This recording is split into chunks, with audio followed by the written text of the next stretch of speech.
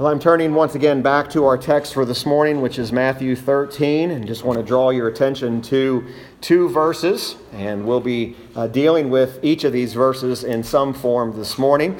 It may end up being in a kind of a summary type statement, or we'll get through it, but I want to draw your attention to verses 10 and 11.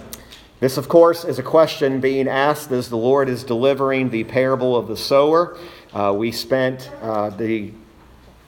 our total time last week studying the parable of the sower, what the sower and how it's the response of the four different hearers and how they respond to the word. So really between verses 10 through 17 is the Lord explaining the hearers. He's explaining how and why some receive and some do not. So very powerful statements that are being made here. Verse 10, and the disciples came and said unto him, Why speakest thou unto them in parables? And I truly believe that the disciples were perplexed here. They were truly wondering, why is the Lord speaking in such terms? Why is he just using these truths which are hard to be understood? Their question was not a question of doubt as much as it was of perplexity. What exactly, Lord, is the purpose for why you speak to them in parables? Well, he answers them, and he answers and says unto them, Because it is given unto you to know the mysteries of the kingdom of heaven, but to them it is not given. I want to deal with our subject this morning. That's really an expression that's found in our text, and it simply is, to them it is not given. You'll notice that our Lord's expression here in verse 11, as he answers them without any qualifying statements as to why he does what he is doing, and he doesn't give them any real preparation for what he's getting ready to say. But what he says is powerful. It also demonstrates not only the sovereignty of God, but even the providence that God has in the hearing of the word over man. He says clearly, the reason why I do and I speak and I say the parables is because there is a difference that is to those who are to know and those who will not know. To them it is given, it is not given. To you it is given. Contrary statements. To one group it's been given to you. To the other side it's not been given to you. And he says that's the answer why I speak in parables. Now we might stop there and we might be perplexed, because that doesn't seem to give us the full understanding of first of all, why would there be some he doesn't give it to, and why would there be some that he does give it to? Could God possibly be speaking about something which has angered so many people for so many decades? Is it possible that Jesus himself could be dealing with the very doctrine that is so hated by so many? Could he truly be a supporter and a preacher of the doctrine of election? Could he possibly be? Is it possible that the greatest accusations that have been thrown against people who believe the doctrine of election is to say, our Lord never taught election? Yet this passage drips with election. This passage drips with a choosing. It drips with a reality that there are those who have been given to know and those who have not been given to know. Now, of course, it is perplexing. And I would tell you this morning that you might be perplexed. You might even say today, all right, I can see where we're going with this. But think about the environment here. Think about what we learned last week. Now, we don't have time today to go over all the previous verses. I would encourage you either to revisit your notes today or maybe go back and listen to the live stream or the audio of it. But remember, he was talking about who the sower is. And we learned that Jesus is the sower. He is the one that sows the seed. And I mentioned to you how oftentimes this passage has been twisted and manipulated to try to turn us all into the ultimate sower, which we are to sow precious seed. We are to speak the gospel. We are to tell people about the Lord. But ultimately, the sower is the one who sows the seed. I gave you numerous illustrations of how even farming and agriculture in Jesus' day was much different than the way we plant and plow today, where today there's a very straight line and the seeds are carefully planted in rows so that everything comes up nicely. And remember I mentioned to you that when the sower went out in those days, the seed was sown first and then the ground was tilled up so that the seed would fall on rocky places, on thorny places, but then some seed would fall on good ground. And we made mention that there was no preparation made by the ground. The ground did not make preparation to receive the seed.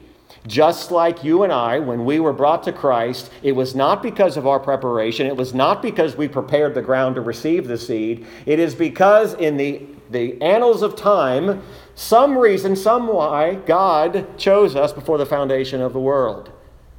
The doctrine of election is the most hated doctrine. And I would say this, not by the world, but in the church. There are churches that hate the doctrine of election. They hate it because it says I should have the right to prepare my own ground. The problem is you would never prepare your ground to receive good seed. You have no desire to receive that seed. The only reason we did receive the seed is because it fell on the good ground that God had in fact put there. If you understand the doctrine of election, you fully understand that the most comforting doctrine is election. You're either on one side of it or the other. There is no halting between two opinions. You either love election or you hate it. Now, you might not fully understand it, but you're one of two. You either hate it or you love it. For me, it was the last domino, so to speak, to fall. It was the doctrine that I hated the most. I hated it because I was offended that my free will was not the ultimate cause and source of my salvation. Man still hates the reality that he's not the author and finisher of his faith. That's why they don't like the phrase, regeneration precedes faith. Election is that last domino to often fall. Now, our Lord is not often the one that's credited with preaching election. It's often Paul. When we talk about election, those that accuse you of standing for the doctrine of election will say, well, you're just standing on Romans 9. And Romans 9 is the only part of Scripture that talks about election. Now, I'll just tell you, that's about as false can be. It's the straw man. It's the thing in which we say, Romans 9, we know, Esau have I loved, Jacob have I hated. You know, what's happening, loving and hating, I hate them, he loves. It's the reality, Jacob I love, Esau I hate. Well, that's so. If that was the only place, we might be able to make that argument. But even our Lord here is indicating that I am speaking in parables for the very reason that it is given to know by some, and there are others who it's been not been given for them to know. Now, maybe the crowd had also complained. Maybe the crowd, we don't see this in Scripture, so we don't want to add to this. Maybe the crowd was saying, and they came to his disciples and they said, what is your teacher talking about here? We don't understand what he's saying. He's talking about seed, and he's talking about ground, and he's talking about seed falling on good ground and thorny ground and stony ground. Maybe they didn't understand fully. But one thing is certain here, the apostles did not have an answer for them.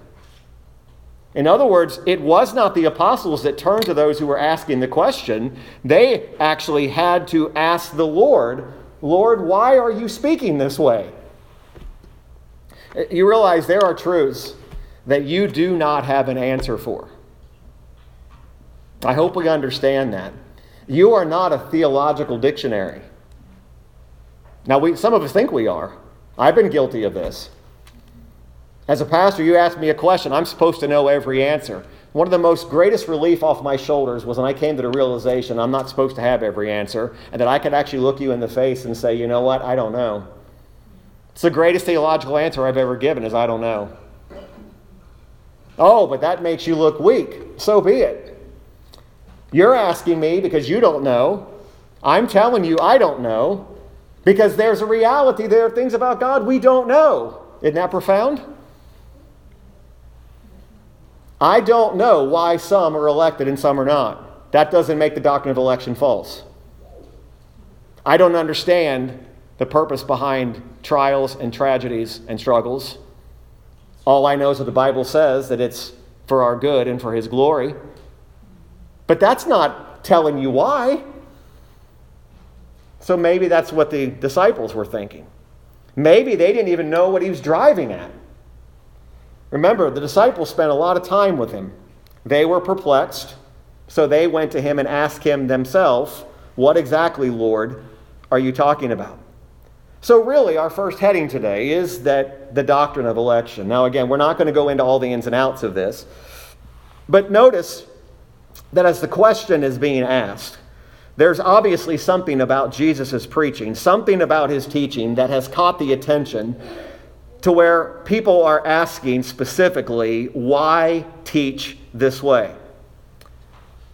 Now, His purpose and why He teaches in parables isn't readily apparent until we start to read through a little bit. The answer that Jesus gives them, I will tell you, comes as a shock to people who do not hold to the doctrine of election, because they will begin to tell you that the only reason He's doing this is because there are those who want to receive it and those who do not want to receive it. And that's His answer. That's what they'll say.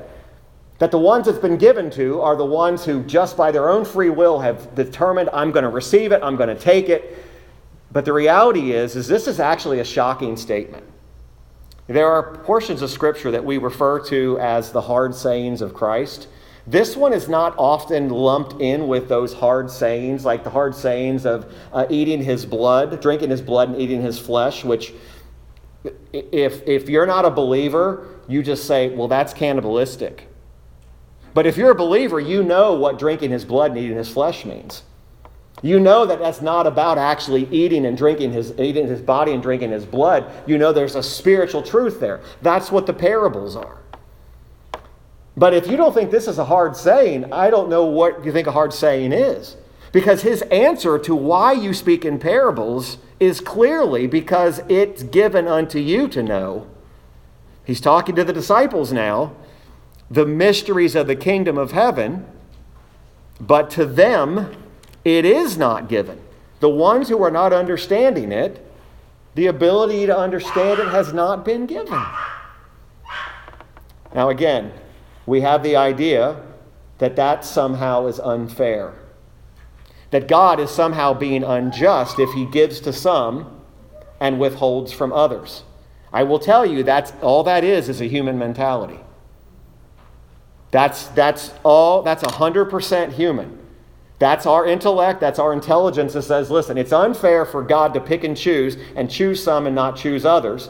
God must be He must be mean, He must be angry, He must just be a terrible God that He would not give everybody equal opportunity to hear and know. That's a false accusation against God. God has within His right to do as He pleases. He had it within His right to not save any. He had it within His right to say no one is getting into the kingdom. And if you're entering into the kingdom of God, if you are in the kingdom of God, you only have one thing and one person to boast in the cross of Jesus Christ. And if it's not for the doctrine of election, you're not entering those pearly gates. You're not entering into the kingdom of heaven. And that means you have nothing to boast in except the cross and say, I give God all the glory. Now, this is not going to be a popular statement, but free will makes us very prideful. Now, that's the accusation against us that believe election, is that we're the prideful ones because you're the few chosen. If that's the argument, they don't understand election. None of us, if you have a right view of election, are bragging. You hear me? You're not bragging in your election. You're not walking around saying, hey, I'm one of the chosen. If you truly understand election, you are laying prostrate on the floor and you are saying, why me, Lord? See, there's a big difference. When we are the master of our salvation, we tend to take credit for something good we've done. Now, the answer that Jesus gives them is certainly a shocking one. But according to what Matthew writes here, Again, the emphasis is on given and not given. Our Lord's words in those two verses cannot be more clear. Given and not given. Therefore I speak unto them in parables, right? I speak unto them in parables because it is given to you to know the mystery. So we see that this is a very difficult saying, but certainly the doctrine of election is here. There's absolutely, positively no way we can ignore it. We can't manipulate it out. Some people think that the doctrine of election is only in the letter of Paul. Some people are at a place where they will say, you would not believe in the doctrine of election if John Calvin didn't tell you to believe in it. John Calvin has nothing to do with my belief in the doctrine of election. Zero.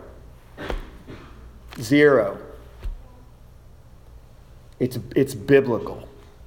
It's biblical. That's been the argument that's been made towards me, has been, well, the only reason you believe it is because you've been reading all these books.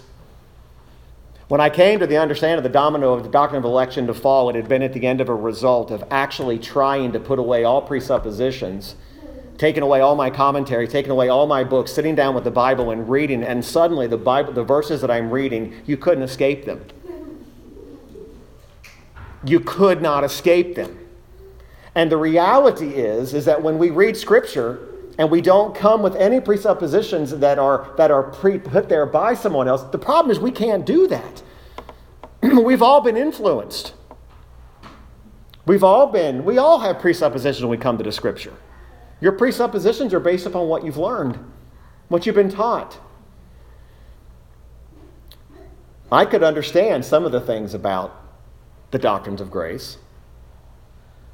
I could understand total depravity. It wasn't hard for me to grasp that one.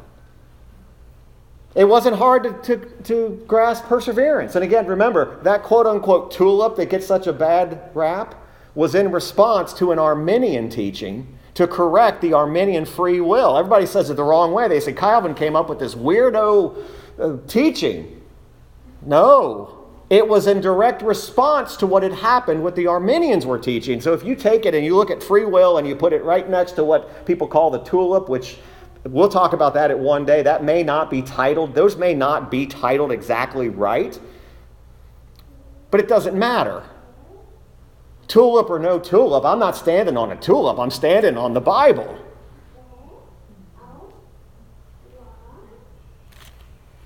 We can get these things out of order. I'm going down a rabbit trail. Let me get back to the text here. Important rabbit trail, but we got to move on. So if you pay attention closely to what the Lord is saying here, he pulls into full view that clearly some people are permitted to understand the mysteries of the kingdom of heaven. Notice a mystery is something that was previously unknown. But others are not permitted to understand. So those who have been given the ability to understand are those who have been given those new hearts, those who have been converted. They're able to understand the things of God so that when further instruction is given, they're able to comprehend those truths. But there is this doctrine that is right in front of us that says, but to them it is not given. Some do not understand these truths. Now, is it because these people don't have eyes? Is it because these people don't have ears that they don't see it and they don't understand it and they don't hear it? It's not about the functioning of the human eye and about the functioning of the human ear. For example, my assumption is, I hope I'm not overstepping here, is that all of you have functioning eyes today. You can see what's going on. You can actually look at your Bible. Your eyes are functioning. Now, you may be like me. You may need these things now. But you can look down and you can see it and you can read it. And it's not because you're blind. It's not because you physically can't see. You hear my voice. Some of us may hear it more loudly than others, but you hear it. But yet the prophecy we learned about last week, which will come back again today, is about Isaiah 6, that Isaiah's mission would not be so that eyes would be opened and ears would be unstopped, but that they would be closed. Isaiah's ministry was to close eyes, not open them. in that high and holy throne room when Isaiah sees the Lord high and holy and lifted up, and he says, who will go for me? And he says, here I am, send me. You think he's going out on an evangelistic crusade to open everybody's eyes? No, he says, your mission is you're going to go out, and my preaching is actually going to close the eyes of people and stop up their ears. We're going to look at it. You're going to see, is that what that really says? That's 100% what it says. Imagine if your ministry was not to open eyes, but to close them. Difficult to handle, isn't it? But it's biblical. At this point, someone might raise an objection and say, wait a minute. This is not about election. This is simply about the disciples, and because they've been with Jesus, they've been exposed to his teaching, they have an understanding of who he is, and he's talking just to this little group of these 12 men, and he says these 12 men, they have the privilege of being with him. I'm going to give you that to one point. What are you going to do with Judas Iscariot? Is he one of the 12? Then if it was just about being with Jesus, then why isn't Judas Iscariot in heaven today? Because he wasn't a believer. People would say, well, Judas made his own bed. Jesus preached every day, and Judas said, I will not believe. That's not what the Bible says. The Bible says in prophecy that long before the foundation of the world, Judas was chosen to be the betrayer. There was not going to be another Judas. It's the foolishness that we get in some of our Sunday school teaching about trying to teach our kids, hey, don't be a Judas. Don't be Judas Iscariot. Well, you can't be Judas Iscariot because there was one Judas Iscariot, and he was ordained before the foundation of the world that he was going to be the betrayer. He wasn't getting out of that. We say, well, that's not fair. Judas was chosen to be a betrayer. I argue with God's authority in that matter. Well, that's great. You can argue with it, but you have no ground to stand on. You can say it's unfair. You can also say, well, it's unfair that God didn't give Pharaoh a chance. You got another problem. The Bible does say not only did God harden his heart, but it also says Pharaoh hardened his own heart. Folks, you can't have it both ways. See, the reality is yes, God hardens heart. God does close eyes. God does stop up ears. But man also hardens himself. And he refuses to hear. He refuses. He comes to a church and he hears the gospel and he hears it. And he says, I'm not going to believe anything that preacher says. I'm not going to believe any word that I say. You're hardening your own heart. And he disregards the command to repent and believe. You see, the reality here is that each person is coming with a supposition of what they think Jesus meant. But if we go on in the verses, we see that Jesus begins to explain himself fully exactly what he's talking about. So we continue in this first heading of the doctrine of election. Look at verse 11. We've already talked about it. It's given unto you to know. The usual reason that Jesus used the parable was to make a truth clear. It was meant to grab our attention. It was meant to place upon our minds what we heard. The parable was often used to do that. But in this instant, and you can see this, our Lord is using this parable speech to announce a judgment. He's using it to declare a judicial sentence, which had been pronounced long before Jesus even came on the scene. As a matter of fact, this prophecy is so old. There was a prophecy announced on the nation of Israel specifically before they were even a nation and before they were even unworthy of his goodness. In other words, the prophecy predates the people who would rebel. Does everybody understand that? So wait a minute. God knows, again, here comes back down to the free will people. The only reason God does what he does is because he knows how people are going to respond. That's what free will says. God saves who he saves because he knew who would respond to him. That's the elect. The problem is there's no biblical basis for that. It's always about a choice, and it's always about God doing the choosing. Man doesn't choose God for himself. Nowhere in Scripture do you see man alone choosing God for himself. It's always a divine purpose is being put on him before he chooses. All the way back to Moses. Even further beyond that. People are willing to accept God's choice in every area except salvation. God, you can be sovereign in my finances. You can be sovereign in my life. You can be sovereign in who I marry. You can be sovereign in this, and this. But you talk about sovereignty and salvation, and people say, no way. No. But the Bible says salvation is of the Lord. Well, that's just in certain books. That's just in Jonah. No. It's all throughout Scripture. So usually he would use a parable, and he would use and we're going to see this as we move through Matthew. Not all parables had the exact same purpose as to why he was using them. He tells them, I'm using this in this specific instance to show to you those who have been given to know and those who have not been given to know. To his own disciples, our Lord explains the parable, but he doesn't go on to explain it to the unbelievers. The parables are not meant to be in the sense that we use them as an evangelistic sermon, although there are principles we can use. Why? Because the unbeliever doesn't understand a parable. The unbeliever turns the parable into just some kind of a story where we try to give it meaning. That's why when you study God's Word, there ought to be an authority of what is actually the Bible says, not what does this mean to you, what does it mean to you, what does it mean to you. You want to see something go off the rails, do that. Throw an opinion out to 50 people and say, tell me what this Scripture means. You're going to get 50 different answers. It has a meaning. That's proper biblical interpretation. That's proper exposition. That's why when you come to church, you hear me go right through the Scripture, because that's how you interpret the Bible. But if anybody in this multitude of people, if any of them became anxious to know what does your Lord mean, you don't see them coming.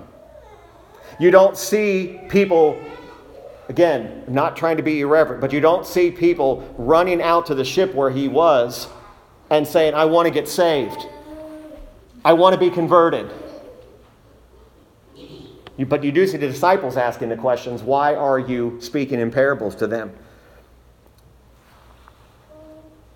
Clearly, Jesus says it's to know the mysteries of the kingdom of heaven.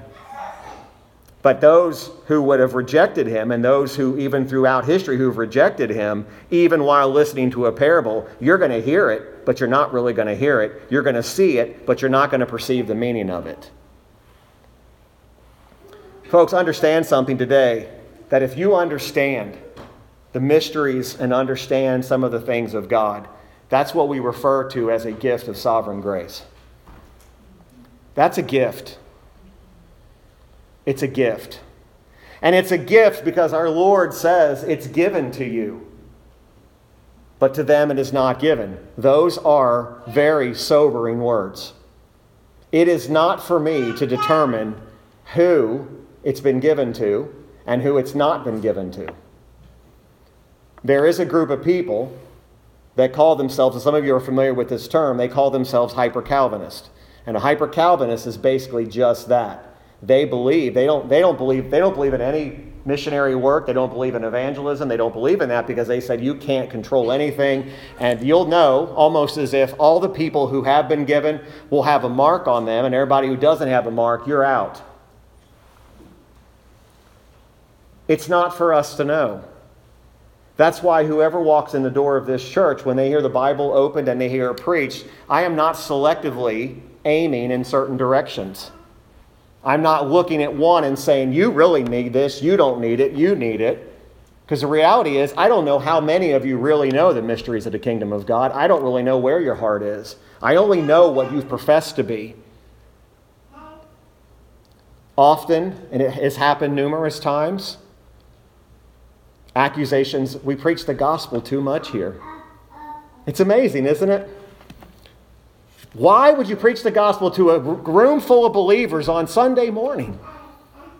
Because we're told to, and because there's no way of knowing where you really are. You're never going to have me tell you you're saved. It's not my right. It's not my authority. Because the only thing I could ask you is what? What did you do? What you did has nothing to do with it. You know if God saved you. The evidence is the presence of the Spirit. Nobody's running to the boat to say, Jesus, how can we be saved? Again, I won't go too far down this. It's also the fallacy of how the ark gets preached. Most of your Sunday school books for kids are so warped in this, and you don't even know what you're sending your kids to. There was no grand invitation to anybody who wanted to come. That boat was made for 8 people. There's absolutely no way around this. People say, no, I saw this movie and people were back. No. People, especially the most recent Hollywood production of Noah, people actually think that that's biblical. I'm like, oh, you haven't even read your Bible, because if you're taking that Hollywood production of Noah as what actually happened, and you'd be surprised how many Christians are like, yeah, I saw this great movie. It's a great Christian movie. Yeah, problem is it's not Christian because it's not biblical. There's nothing biblical in it. And you say, wait a minute, he only made that boat for 8 people. There were only 8 people? Yeah, he declares this is made for these people. How many people got on that ark? 8. All the other ones didn't get on because their own free will didn't get them on there. No, he flooded the entire earth and he saved 8. That's not fair. You'll have to take that up with God about its fairness. It's a humbling truth. See what election's doing to you? It's humbling you. If pride is welling up in you right now, you're not hearing what's actually being said. You're actually sinking. It's contrary to the new church movement. Your self-worth is kind of falling through the floor. And you're saying, well, that's an encouraging church right there. They took away my self-worth. That's what needs to die. The problem is our self-worth is what's making us think we know better than God. Remember, I've asked the question, when do you die to self? When did you die to self? Because yourself is what's getting in the way. Yourself, if you were left to it, is what would doom you to hell, because you would never choose God. There's none righteous, no, not one. Their throat is an open sepulcher. That includes your throat. Oh, no, not my throat. I'm the one that would be a seeker of God. Nobody would seek. Humbling truths, salvation, and the knowledge of where our salvation comes from. These are humbling things. It's given to us as the Lord's will and according to the Lord's timing. There is such a thing as what's been said by so many Puritan preachers of old. There is such a thing as distinguishing grace. And then notice verse 12. For whoever hath, to him shall be given, and he shall have more abundance. But whosoever hath not, from him shall be taken away, even that he hath. So as we continue thinking about this doctrine here, we continue thinking about what's being taught here.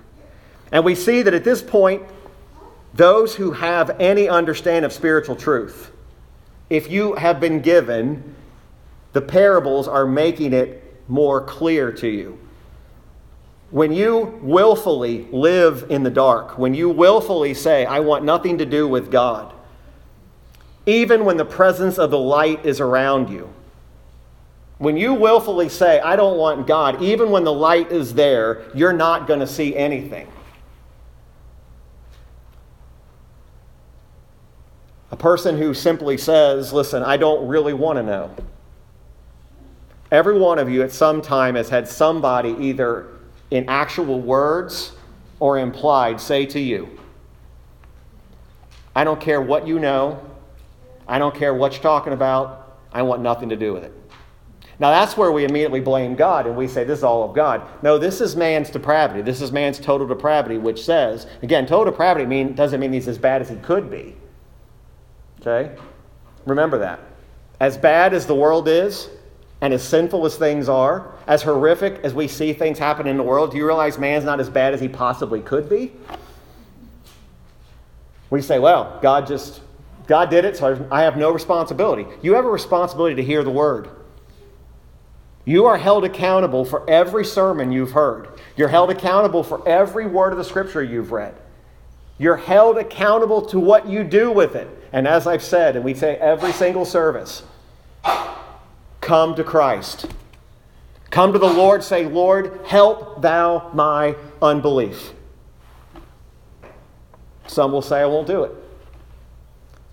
The light is all around you. You see with your functioning eyes, you hear with your functioning ears, but you say, I won't. Then do not blame God when you wake up after death in hell. The reality is, it's a command to repent and believe. So repent. Believe on the gospel of Jesus Christ. Believe on Christ. Don't walk to Christ, run to Christ. It's the person who walks into a place, school just started, walks into a classroom, sits down, has books in front of them, and gets to the end of the year and says, I learned nothing. That's not the teacher's fault. Now, I know in our enabling society it is. Every time a student fails, it's the teacher's fault. You tell a parent, no, Johnny doesn't care. Not my Johnny. Oh, Johnny's depraved.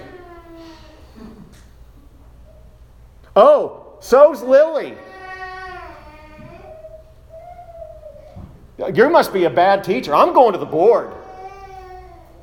No, they don't want to learn. Don't blame the teacher. Don't blame the system. Blame the depravity of man that says, I don't want it. And the reality here is that man who is willfully ignorant, and by the way, ignorance is willful. Ignorance is not stupidity. Ignorance is willful. I don't want to know. If I can tell you how many times I've talked to unbelievers and I've asked them, said, look, I'm going to give you a Bible. I'm going to give you a Bible. I want you to go home and I want you to read John. I don't want that. You're willfully ignorant. Why'd I give them the book of John? Because it shows a woman how to believe. It shows that it opens up the eyes. I'm allowing the Word of God to do the work. I don't give them the latest Christian bestseller. Or even the most well-renowned Puritan book or preacher of old. I tell them to read the Scriptures. Spiritual truth, to the person who's willfully ignorant, spiritual truth actually blinds them instead of opening their eyes. Think about that for a moment. If you ignorantly, willfully say, I don't want to learn, then spiritual truth, instead of actually opening your eyes, it actually causes you to be blind. That's exactly what Isaiah and his ministry was.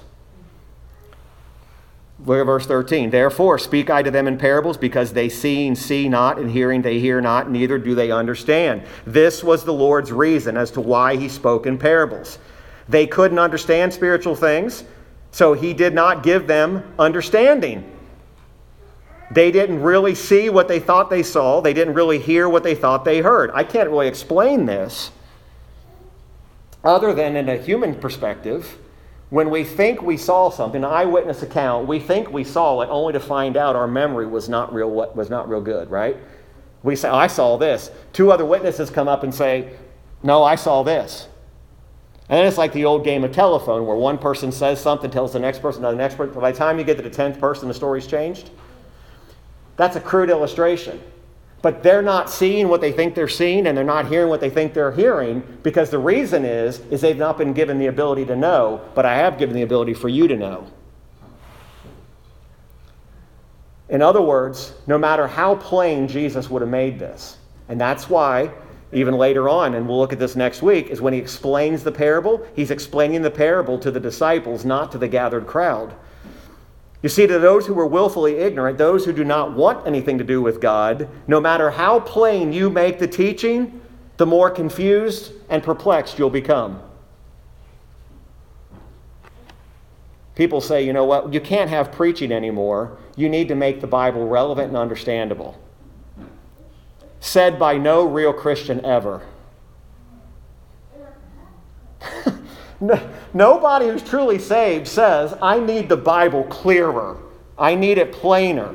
You know why? Because your understanding is not coming from plain teaching. It's coming from the Spirit who's giving you illumination to understand. You don't need watered down, horrible translations of Scripture so that you can understand better. We're watering down Bible to like a kid's book. You've got translations, and if I offend you, sorry. You've got translations like The Message. It's not even a translation. It's a horrible piece of literature. Throw it out. Well, it's paraphrased. It makes it simpler for me. What happened to trusting God to give you understanding? The reality here is it's not about plain teaching. It's not about making it more relevant. They were in the condition they were in because that's where they wanted to be. Listen, you could point people to and the Apostle Paul makes mention of this in Romans. He said, the very creation screams, there's a God. That means man's without excuse. Unsaved people see God's work of grace in people. They deny it. They see providence in their own life. God gives common grace, and He even gives the farmer, like we talked about last week, He gives them a full crop. And they say, look what I did. They won't even give God credit to what had to be a providential act of God. How they were able to grow a harvest in the middle of a drought. Because God gave it to them. But yet they won't hear it because they don't want to hear it. Jesus specifically, as he goes on, he says, the reason I speak is because they see not and they hear not. And then he says, the reason this is happening, and this is the fulfillment part, and in them is fulfilled the prophecy of Isaiah, which saith, by hearing ye shall hear and shall not understand, and seeing ye shall see and shall not perceive. This is a reference back to that 6th chapter of Isaiah, and it's the second heading. We're not going to get as far as I want to get today, but we're going to stop here in just a moment with the declaration of judgment by the prophet Isaiah. I want you to keep in mind that what Jesus was saying is that what you're seeing, those that have been given and those who have not been given, is the fulfillment of the prophecy of Isaiah 6. What's happening is what was prophesied in that text. Jesus was using these parables to come to this very conclusion right before our eyes. Over and over again in this gospel, we see Matthew connecting what Jesus is doing with Old Testament prophecies. Matthew doesn't have to do the connecting because Jesus actually quotes Scripture himself. Well, what is he actually saying? Well, if you turn back quickly, Isaiah 6 shows us exactly again. We read this last week. After Isaiah had witnessed what he saw, right?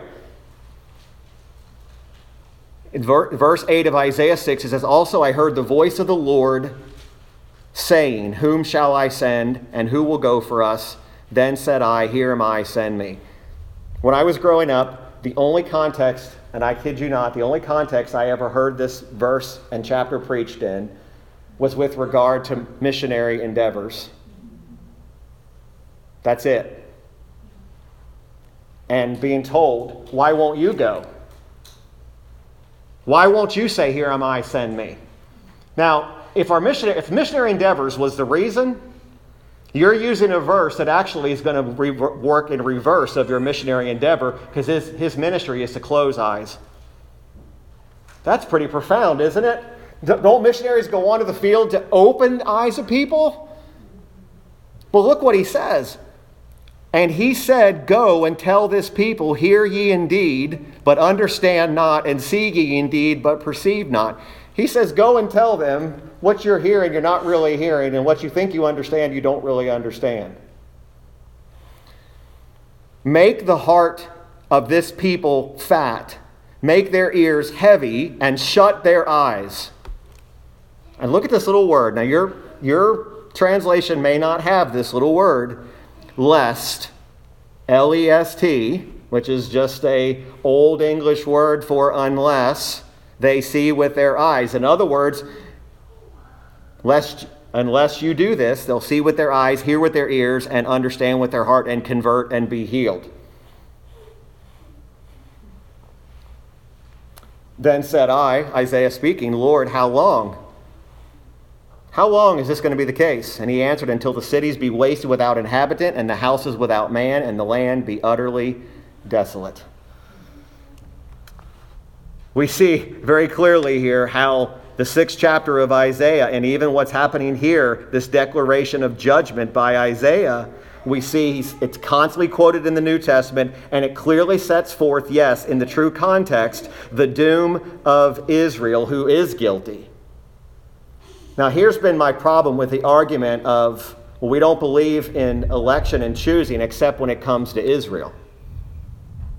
Do you know the same people who say that it's not fair for God to choose and not choose Gentiles will say this to you, but it's fair for God to choose which part of Israel would be saved and which one wouldn't? You realize that the nation of Israel, they were chosen out for judgment. So why do we not have the same attitude towards the Gentiles? Do we think the Gentiles are somehow better? The reality is that the penalty of sin is death. Right? So those who refuse to see truth, those who do not want truth, are punished by being unable to see. So if you say, I don't want to see, I don't care about the things of God, then you will be left in the penalty of your sin, which is death. One day, you will die, and you will step out into eternity, and there will not be a second chance. There will not be a time to reconsider. There will not be time as you're walking and you're going through the portals of eternity for you to stop and say, okay, now I believe. You still won't see. But again, the refusal to even desire. Again, what Jesus is doing, again, almost word for word. Verse 15, for this people's heart is waxed gross, and their ears are dull of hearing, and their eyes they have closed, lest at any time they should see with their eyes, hear with their ears, and should understand with their heart, and should be converted, and I should heal them. They had deadened their own conscience. They had deadened their own desire to hear. When Isaiah made these statements, remember, this is the key to understand Isaiah 6. Isaiah was overcome by the weight of his own sin and his unworthiness. Isaiah was not standing before the Lord saying, Lord, I'm the best prophet you've got. As a matter of fact, it talks about him speaking with unclean lips, and his lips most likely were burned by the coals that were off the altar. When he said all these things, when he said that, he was saying that as a broken man, a man who understood the depravity of his own sin. He was not being sent out as a conquering missionary. He was being sent out to deliver a judgment. It's just like Jeremiah. Misuse of Jeremiah. Jeremiah was a prophet of doom, who was basically told, Jeremiah, you're going to go out into the world, you're going to preach, and you're not going to see a single convert. And I'm using you as a mouthpiece to announce judgment. See, we forget that a lot of the prophets were not about, hey, come to Jesus. They were about, I'm announcing judgment to you, you who have deadened your faculties. And yet, Isaiah replied, when the question's asked, who shall go for us? And he said, send me. Isaiah was commissioned as a prophet that day, but the instructions that God gave him were, of course, to go out and to preach judgment. And so we understand, imagine being Isaiah, being given the task of telling the people this: look, but don't really see. Hear, but don't understand. Can you imagine being the prophet that's called to make people's hearts dull to clog their ears, to cover their eyes so that they would not understand. God was sending Isaiah as a prophet of judgment because God was pouring out judgment on those who refused to see the truth. And we're going to stop there today for the sake of time, but I want you to think about, we've covered a lot today. And we're going to go on next week and we'll pick up in verse 16 and we'll turn the narrative here and we'll talk now how Jesus then says, "But blessed are your eyes." Clearly now we're going to move for those who it was not given to those it was given, and we'll attach that to the explanation of the parable. But the command of the Bible is always the same: repent and believe the gospel of Jesus Christ. Please, don't darken your heart. Don't be worried about getting out of here to get to your lunch. Don't be worried about the things of the day. If you are unconverted, you have not repented of your sins, you've not believed in Christ Jesus, I am pleading with you, I'm begging with you, run to Christ. If you've never taken this seriously, I'm begging you, take it seriously today. If you've never thought about your eternal soul, you've never thought about where you would go, again, I'm not manipulating your emotions. We're not going to sing 10 verses of a hymn to try to manipulate you to come up here. Run to Christ if you know that you are unconverted. Say, "Lord, give me eyes to see. Lord, give me ears to hear." Isn't it amazing what God has done, and yet we won't come to Him? And yet we'll blame God for not being concerned about us. God doesn't care about us. God is unfair. God is unjust. And yet we'll sit in our deadness and we'll say, "I don't want it." And then we'll blame God when we die and we go to hell. Run to Christ. Run quickly. We're going to finish singing the hymn this morning, "Mercies Anew," hymn number 84. We'll sing that hymn together and then we'll be dismissed in prayer. For the believer,